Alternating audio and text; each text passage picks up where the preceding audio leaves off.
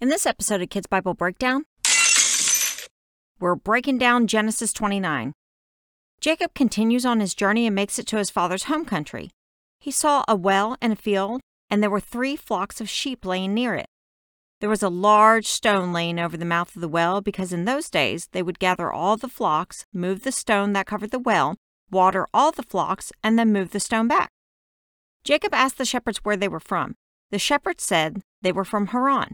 Then Jacob asked if they knew Laban, Nahor's grandson, and if so, was he well?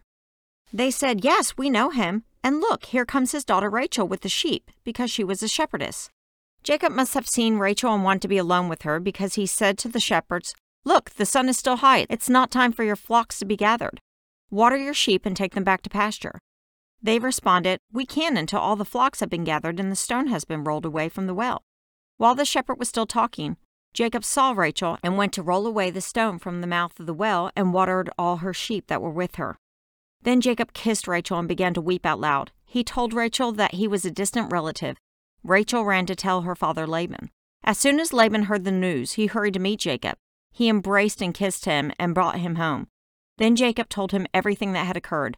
Laban responded, "You are my own flesh and blood." After Jacob had stayed there for a month, Laban said, "Just because you're my relative doesn't mean you shouldn't get paid. Tell me what your wages should be." Laban had 2 daughters. Jacob wasn't attracted to Leah, but Jacob was in love with Rachel and thought she was beautiful. Jacob told Laban he would work 7 years in order to be able to make Rachel his wife. Laban said, "Better I give her to you than some other man." So Jacob worked for Laban for 7 years, but he was so in love with Rachel that it seemed only like a few days. At the end of 7 years, Jacob told Laban, "Give me my wife." So Laban gathered people and had a feast to celebrate the marriage. But when night came, Laban gave Leah to Jacob. Because it was dark and they didn't have electricity, Jacob thought it was Rachel, so he laid with her. It wasn't until morning that Jacob discovered he had been tricked and he actually took Leah as a wife instead of Rachel, the one he loved. It's becoming apparent where Jacob's deceitful nature came from. Although Jacob was much more supportive of deceitful actions when he was the one performing them, instead of being on the receiving end. When Jacob discovered he married Leah instead of Rachel, he was upset and asked Laban, "What have you done to me?" Laban replied, "It is not our custom to marry the youngest daughter before the oldest. Finish this bridal week with Leah, and then I will give you Rachel as well in return for another 7 years of work." He also gave Leah a maidservant named Zilpah. Jacob did what Laban said and finished out the week with Leah, and then married Rachel. Laban gave Rachel Bilhah as a maidservant, and Jacob loved Rachel more than Leah. When the Lord saw that Leah was not loved, he allowed Leah to have children, but did not allow Rachel to have any. Leah had a baby boy and named him Reuben. She said, "It's because the Lord has seen my misery that he gives me a son. Surely my husband will love me now that I have given him a son." She then had another son, and Leah said, "Because the Lord heard that I was not loved, he gave me this son as well." She named him Simeon. She then had a third son and named him Levi, saying, "Now at last my husband will become attached to me because I have given him 3 sons." She became pregnant a 4th time, and with this one she said, "This time I will praise the Lord." So she named him Judah. Then she stopped having children. I love how God has a heart for the underdog.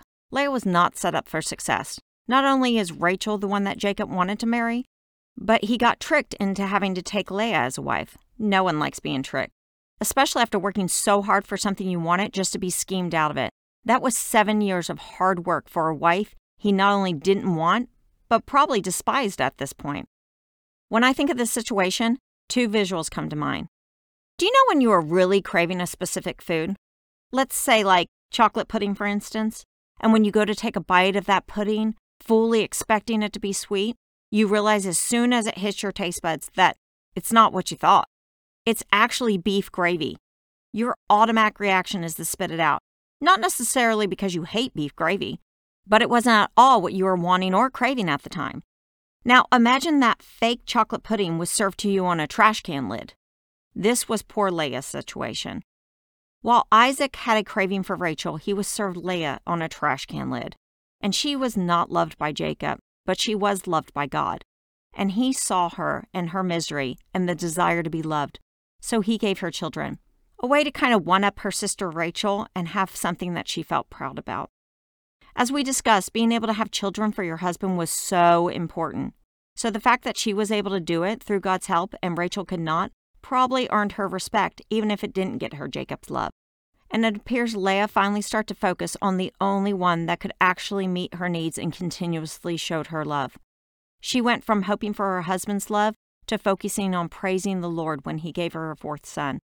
When we focus on the Lord, it helps turn our hearts to what's truly important and gives us a sense of peace and contentment, which means being happy with our situation and what we have. God loves us, and He wants to bless us, and all He asks for in return is our hearts and our commitment to follow His path for us, which, guess what, is better than any path we could possibly come up with on our own. Even though Leah may not have been loved by Jacob, she was used by God to bless all the nations. Jesus came from the descendants of Judah. Once again, God didn't use the best looking or most desirable for His plan. He's an amazing God.